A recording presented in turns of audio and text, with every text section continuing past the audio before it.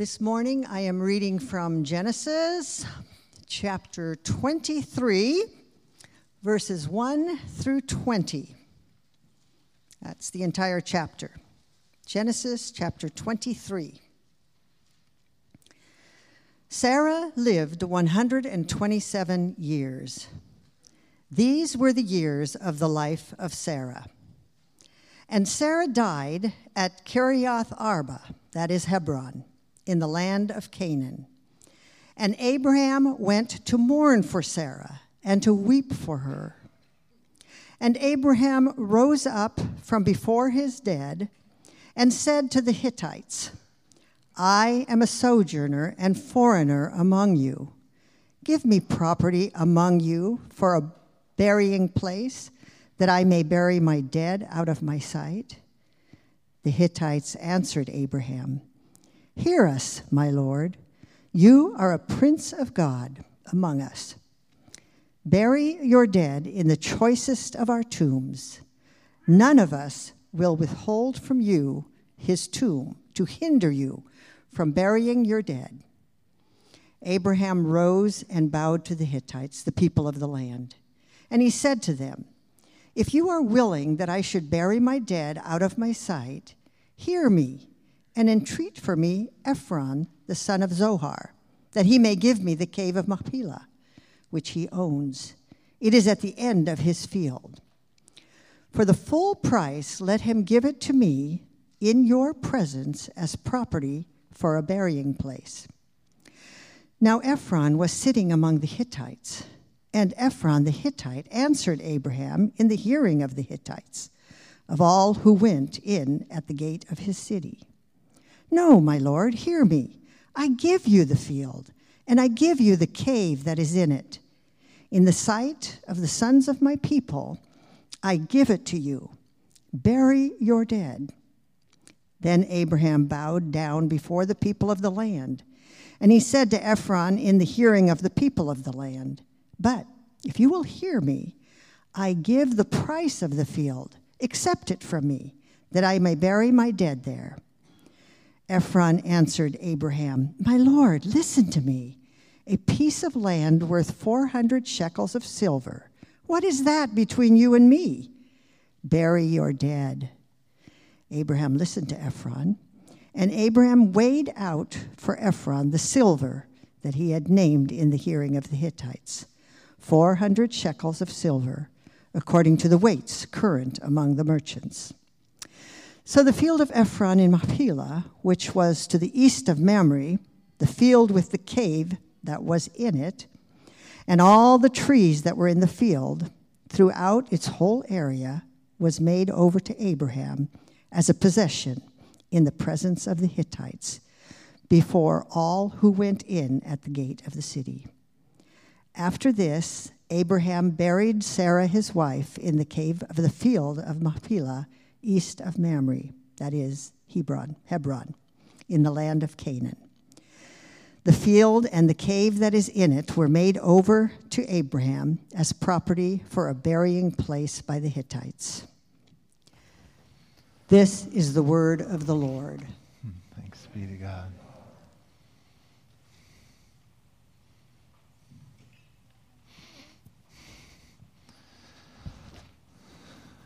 Thanks, Alice. Well, today is the beginning of the end. It's kind of an ominous way to start a sermon, isn't it? By that, I just mean that it's the beginning of the end of the story of Abraham and Sarah that we've been going through. This morning, we begin the transition to the end of the narrative arc for Abraham's life with the death of Sarah. I want to do something to start that's totally uncharacteristic, a little out of the ordinary. Humor me by playing along. If you are currently married or were and are maybe widowed or widower, do me a favor, and even if your spouse is here or not today, do me a favor, stand up, would you? Thank you for humoring me. So you're not alone. There's a few people in this room, so thanks for standing up. So I just wanted to kind of see this morning who has either been married married the longest, or been, if you're a widow or widower. I'm kind of just curious. So if you've been married for 5 or less years, go ahead and sit down. Kind of. If you don't know Jim, we're in trouble. How about, let's do 8 or less years. Okay. 10 or less. Buving's just hit 10 this weekend. Yeah. How about 15 or less? Oh, we're getting up there now. 20 or less. How about, we'll go 25. We'll go 5, 10, 15, 20, 25 or less. How about 30 or less? Okay, that took a number out. 35 or less? 40 or less? That took a few there. 45 or less? This is a big one now. 50 or less? We've got just a few, a couple here, a couple ladies here. How about 52 years or less? 53? 54?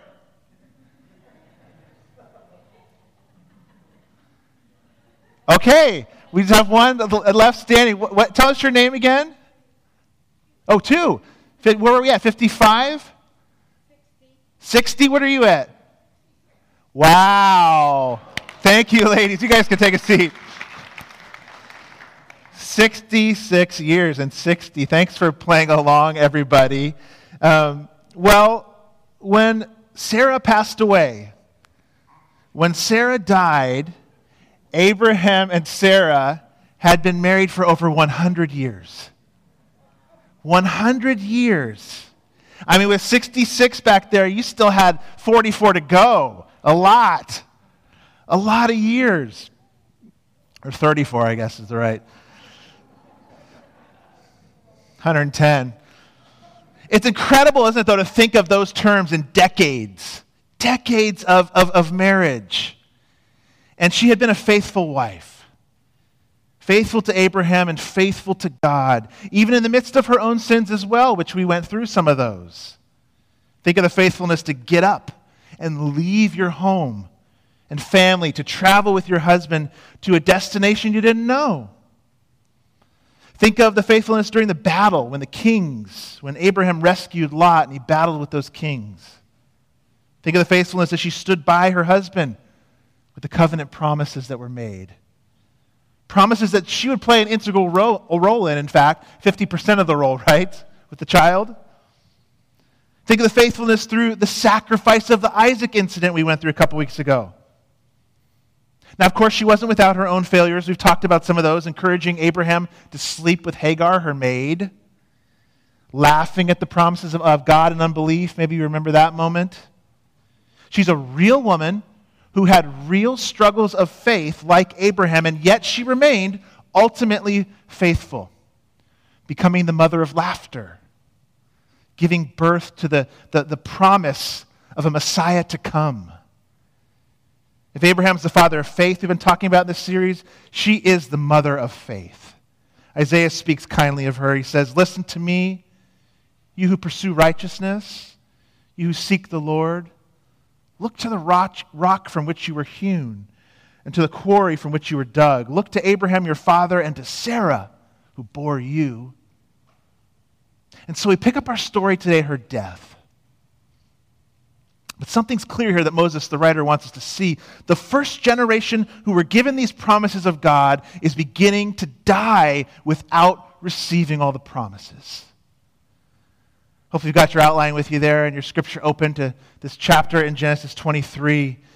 As we think about Abraham and Sarah being asked to die without being given all the promises, so too we are all asked to die without having received all of the promises. All of the promises. Now, of course, there will be a number of humanity that are alive when Christ returns, but the vast majority of humanity will have died without having received all of the promises of God. Think about the promises that Abraham and Sarah have been given by God. I will make you a great nation. I'll bless you. I'll make your name great so that you'll be a blessing. They have one child. No nation.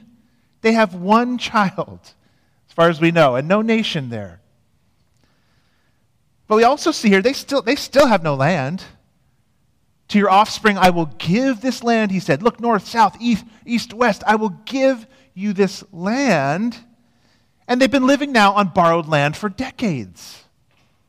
Now, the death of Sarah is a central theme of this passage here. Her death is mentioned some 9 times in this passage. Either her death or burying my dead. When we lose a loved one, it brings about thoughts of our own mortality, as it would have for Abraham here.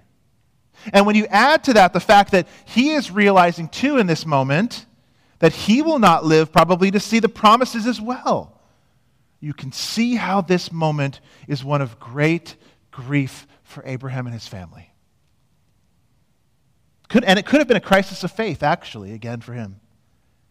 He must have felt terribly alone to lose his partner of more than 100 years. 100 years.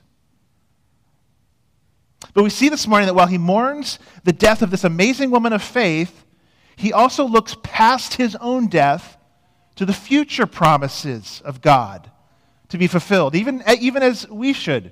Beyond the grave he looks. And so should we. Why? Because we are sojourners in life, but heirs in death. He chooses to bury her in the middle of the promised land that wasn't theirs. Stop for a moment and think. Haven't you come upon those moments in your life? Maybe a crisis or unexpected happening, or maybe you feel like you've just blown it and really messed things up and thought, well, what now? What of your promises to me, God? How will you keep them? How will they come true? Look at where I'm at today. The promises of blessing and hope and peace and joy, Lord. How will you work them into this situation? The first thing we need to realize is this. The first thing is this before we get to the promises, is that the fact that each and every one of us, like Abraham and Sarah, we will all die without receiving all the promises of God in this life. Well, why is that? I think it's actually good to have life interrupted in ways that make us think this. As much as we don't like it, to be reminded that this earthly life was never meant to give you everything. It was never meant to be your all. And all God's promises won't come to you in this life, so don't hold on to it like it's all there is, because it's not. Those 127 years must have flown by. You think, seriously? I think how fast ours go. Our years fly by, don't they? The days might feel slow, but the weeks fly by. Like James says, you do not know what tomorrow will bring. What is your life? For you are a mist that appears for a little time and then vanishes. It's good at times to be reminded of this. Well, second, it's also good just to be reminded in the death of Sarah today, but we actually don't believe it, that death is coming. We sang about it in that song today, There Is a Fountain, didn't we? We actually don't believe it, that death is coming. And if we do, let's say, we live as if we don't believe it, and so we live many times with too much hope placed on the promises to come in our lifetime. John Calvin, in his great little book called On the Christian Life, and he was known for so much more than his highlighting of the doctrines of election and predestination, said this. He said, there's nothing we bring to mind and think about less diligently than this truth. What truth? That we're all going to die. He said, "For we all make our plans as if we were constructing immortality for ourselves in this world. If we pass by a funeral or walk among graves, well then, because our eyes are confronted with the image of death, we eloquently philosophize on the emptiness of life, like James' verse we read. But our love of wisdom is momentary. It vanishes as soon as we turn our backs and leave without a trace in our memory, and the notion of our permanence remains firmly impressed on our minds." We believe it, in other words, he's saying, but we don't believe it. Like we believe our bodies will age and break down, but we don't believe it until it starts happening, right? You don't think it's ever going to happen to you. And you're like, it's happening. We say it, but we don't believe it. I'm going to die. You are going to die. Sarah died without all the promises. It's so valuable to be reminded of this, even as it's hard to say up here in front and to listen. Because a lot of our squirming, a lot of our anger and frustrations at the way things are in life many times, it's because we're shocked again into the reality that this world won't deliver all God has promised. And it's shocking when that comes smacking us in the face again through illness or death, or it won't deliver all God's promises, and you will die. Now, that doesn't mean we hate this world. That doesn't mean we disown it or turn from it. That doesn't mean it's all bad. In fact, Calvin went on to say in that little book, God, before he openly presents to us our inheritance of eternal glory, that's the promises, he desires to declare himself our Father through smaller proofs. Such proofs are the good gifts he daily bestows on us. So yes, the glorious good gifts of eternal life are coming, but they won't all come in this life. But there are good things in this life he gives you to show, I am your Father, just wait and see what's coming. If I give you good gifts now, why will I not give you everything someday? So much of life is good, isn't it? And beautiful. And there are promises and gifts we do enjoy now, we do get now. They're from a good heavenly Father. But it does mean that if we want to live well in the present, as men and women of faith, as Sarah and Abraham did, and die well, we don't talk about that a lot. What does a good death look like? And die well as they did, we better also look to the promises of the future too. So let's do that for a minute. Not only will you die without all the promises, but the future promises are there. The future promises of God, they give us present hope to live well and to die well. And Abraham does just this in this strange, ancient negotiation for a burial plot for his family. Look at verses 3 and 4 with me in chapter 23. And Abraham rose up from before his dead and said to the Hittites, I am a sojourner and a foreigner among you. Give me property among you for a burying place, that I may bury my dead out of my sight. There's a few things I want us to highlight in this section on the future promises and how they fuel our present living. The first one, it's this. We see a man's humble initiative to provide for his family. As we heard in these verses, Abraham, he rises up. He gets up, ready for action. He rises up in death, in his mourning, in his weeping even. And he is terribly grieved. As a man, a husband, a father, it is his responsibility to initiate. So he rises up, the text says. And even amongst foreigners, he seeks a possession, a property, a place of permanence to bury his dead. His wife, no less. A family plot. We have those and know what those are. A family plot for his wife is how we could look at it in our day. Where at one time, remember now, he had feared foreigners. He had offered up his wife, do you remember, as his sister? and put her in great danger. Now he takes initiative, and he risks, and he speaks up in front of a large people group, the Hittites. This is how a man of God acts. A man is to take initiative when it's needed, to start something, to begin something. He stands up, the text says. He rises up. A man's to provide, secure, to see his responsibilities out well unto the end.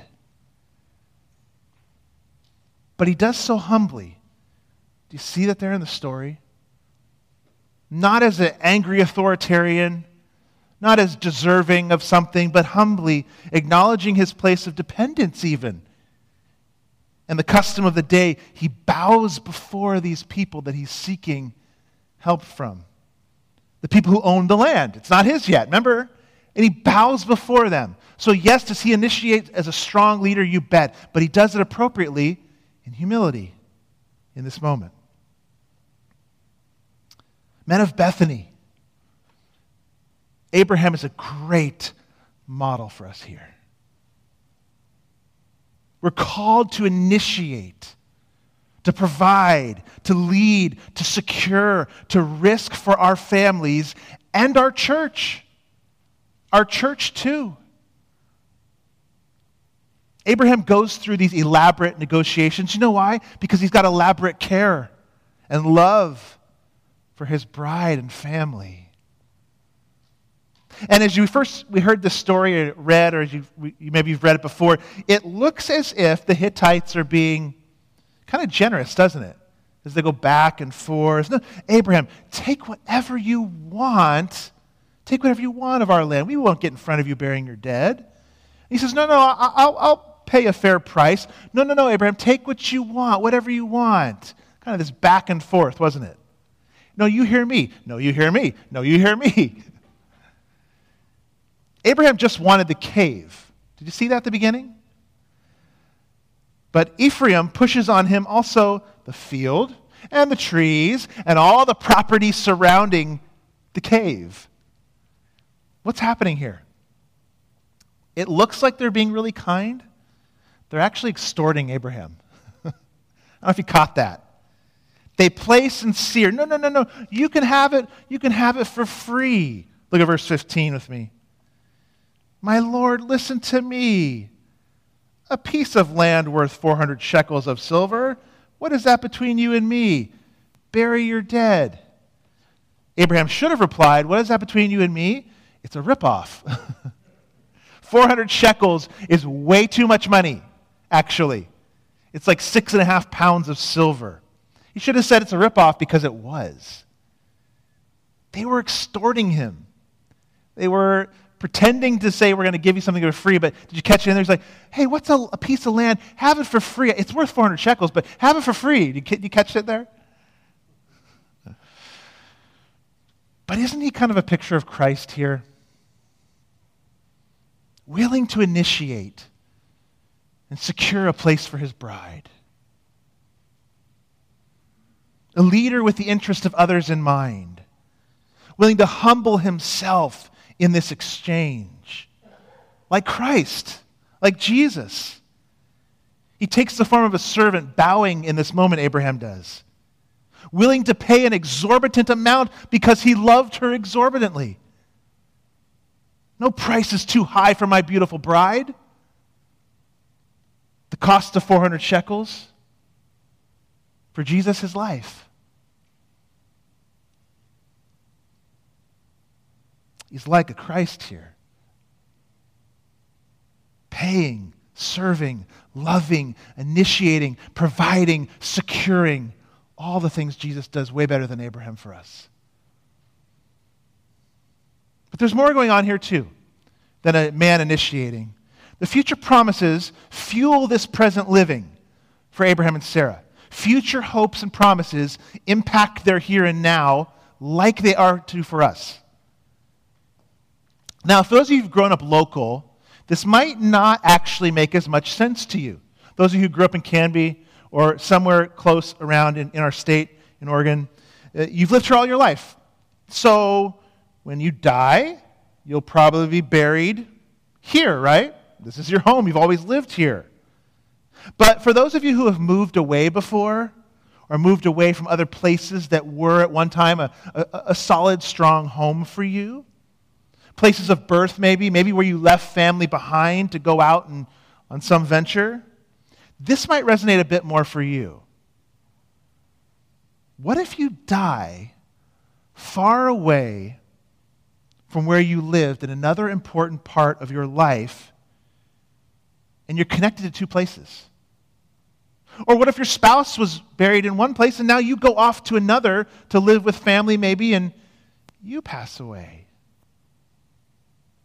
What do you do? Where does your body finally rest and await the resurrection? It can seem like quite a dilemma for those maybe who have moved around before. Actually, it's more a dilemma, obviously, for the family who will bury you. And here, Abraham, he wants to honor his wife in burial and honor the future promises of God at the same time as he lives in the present. You know, custom for him, what would be customary, maybe his own fear, or maybe the desire for an easy route, would have pushed Abraham back to Ur in this moment. Hey, that's our place of origin.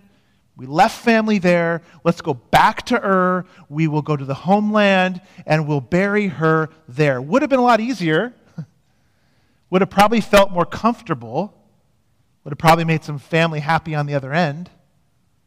But he chooses, in this moment, the future promised land and the future promises of God.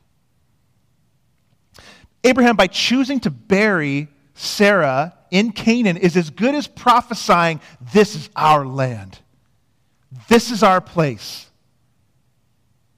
God is going to be able to accomplish what he's promised. He's done it before. He'll do it again. He's making a statement. What's he doing? In that moment, he's choosing to live well, even by going against what looks like the circumstances are going to work in their favor, by believing that God was going to accomplish what he'd promised. It's our larger point here, too. Point 2, the future promises of God should help us live well and die well, as we see here with Abraham and Sarah. Abraham was able to look beyond the present. Do you do that well? Do you do that well? Are you able to look beyond your present circumstances? That's hard, isn't it? That's really hard. Abraham did it by faith. He went to live in the land of promise, as in a foreign land, Hebrews says, living in tents with Isaac and Jacob, heirs with him of the same promise, for he was looking forward, there it is, past to the city that has foundations, whose designer and builder is God. He looked forward, yes, to the promise of the land that he was in, that God would give to future generations, but he also looked forward to an even greater city, a heavenly city, a heavenly home, a future heavenly place. And because of that, the future promise, in the here and now, he could bury his wife in a foreign land, claiming it. But isn't this our call too? To live fueled by what is to come. We live by what is to come, to live knowing that certain promises are true. They may not come in this life, right? We're all asked to die without all the promises, but they will come. Philippians says it. Our citizenship is in heaven. And from it, we await, that's future, isn't it? Future promise. We await a Savior, the Lord Jesus Christ, who will transform our lowly body. Future, there it is again, to be like his glorious body by the power that enables him even to subject all things to himself. But here's the challenge for us. Just because you believe in heaven, Just because you believe you have a citizenship there, as Philippians says, just because you believe he will give you a new body at the resurrection someday doesn't mean that those beliefs are impacting how you live and how you die. You have to put them into action. Or operationalize, the big word, but put them into operation, into action in your own life. It's like Jonathan Edwards' example of the honey. We've used this before, but I think it's so powerful, I want to use it again. His example of the honey, do you remember that one? If you'd never tasted honey, just imagine this. Let's say you'd never tasted honey before. And somebody told you it was sweet. I mean, they could explain it to you, and you'd get some understanding of it. They might say, yeah, well, it's a strong flavor. It's a good flavor. You're going to like it. It kind of bites at your taste buds a little bit. It's sweet. I don't know what else to tell you. It's sweet. You've never had it, and you might understand it a little bit. But you don't really know what sweet honey is until you've taken a spoonful of it, put it in your mouth, and tasted it. Okay, now I know. Now I know. It was an entirely other thing than what I had believed it to be when I put the spoon in my mouth and actually tasted the honey. It's the same with the future promises of God. You can believe in the resurrection, but it's an entirely other different thing to let it comfort you in your life and death. To operationalize it, right? To activate it in your soul and in your heart. That's an entirely different thing. That's tasting the honey. You can believe the Savior is to come, but it's an entirely different thing to buzz with the excitement and love in the here and now in such a way that it causes you to live joyfully and boldly, knowing He's coming. You tasted it. You have to operationalize, you have to activate it. You can't just say, I believe it. You've got to work it into your soul so that you know. Well, how do you do it? How do you do that? You might think there's this really complex answer with a big word like operationalize it. No. It's really through the ordinary, common means of grace. I wish there was some secret formula I could give you, but it's by using His Word and prayer and fellowship with other believers and a deepening relationship with Jesus. There's no shortcut to it, but you can taste it. Until the future promises are so real to you that you bury your wife in a foreign land, claiming it for your own while you do it. Because even as this was a deep moment of grief for Abraham, death in this passage was really a reason to hope.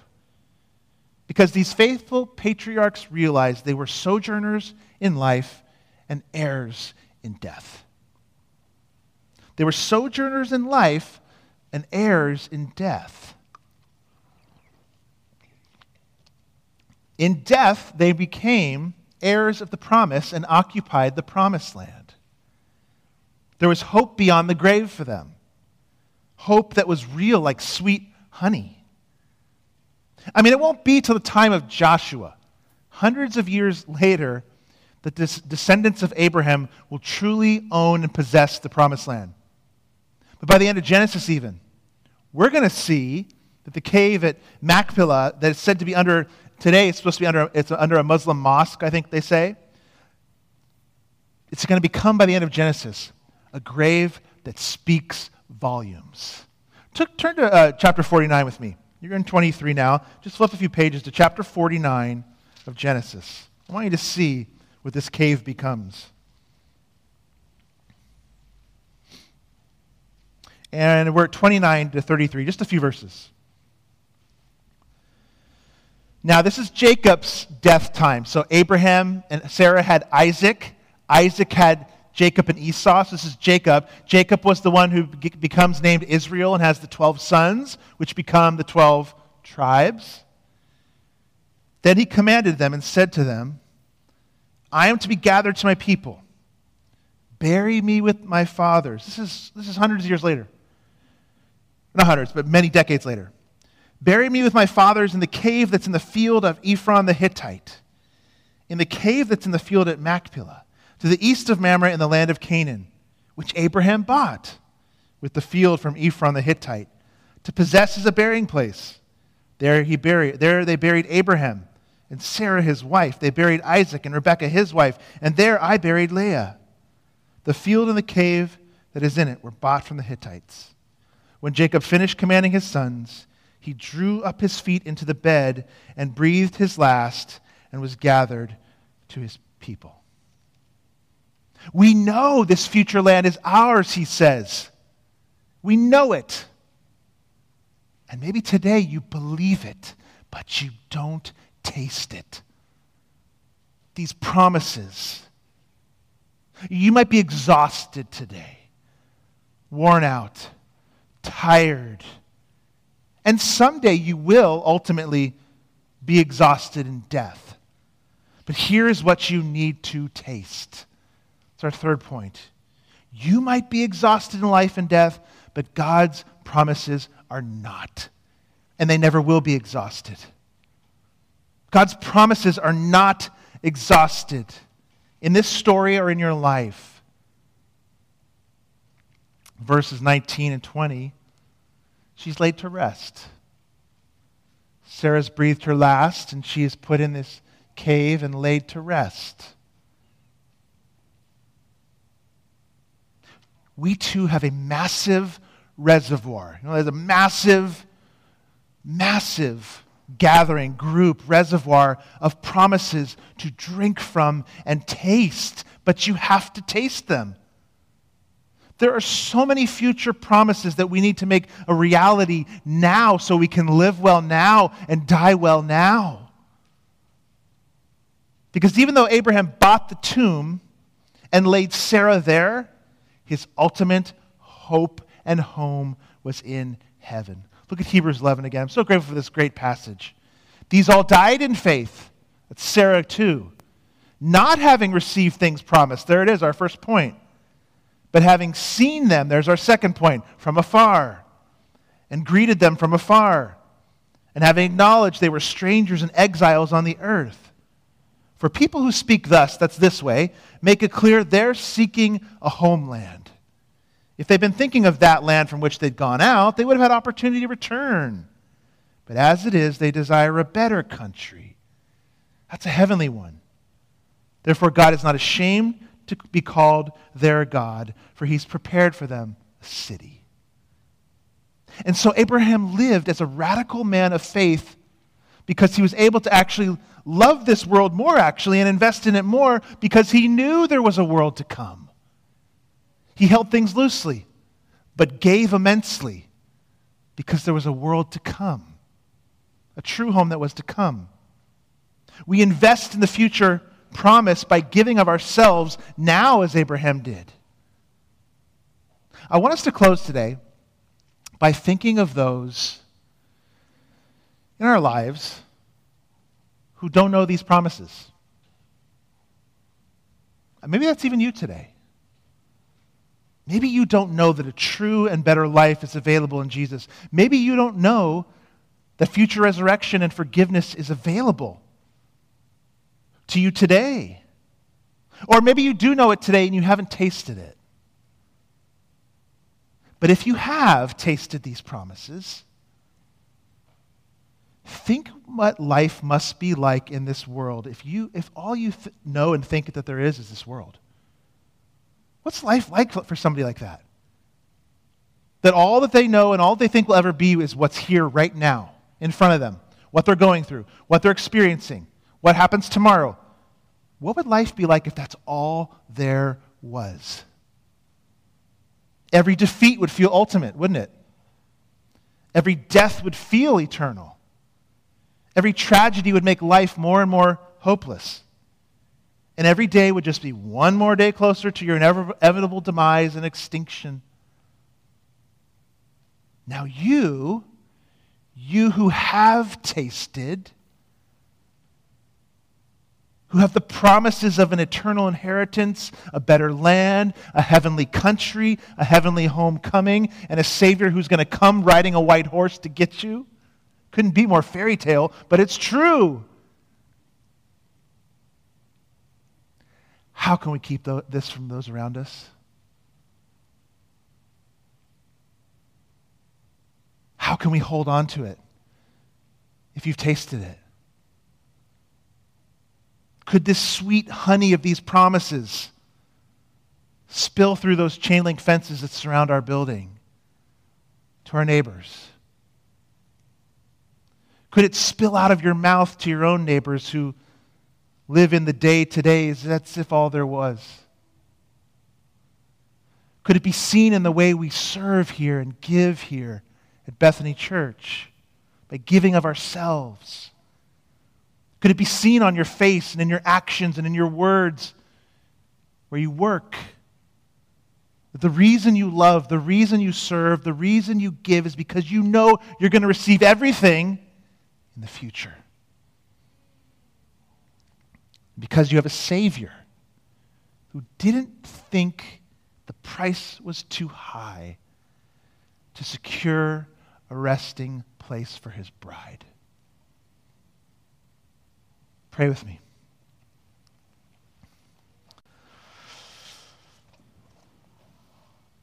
Christ, we have so much to hope in, so much coming to us that will make this time on earth a blip on the timeline of eternity. And yet we do only see now as in a glass darkly, a dusty image of what's to come. But Lord, we want to taste it more in the here and now. We want to know you more real in the here and now so that we will live well like Abraham and Sarah. That we will die well in faith like Abraham and Sarah. So Jesus, I ask you, let us taste your promises, the ones we have now and the ones that will come. In Christ's name, amen.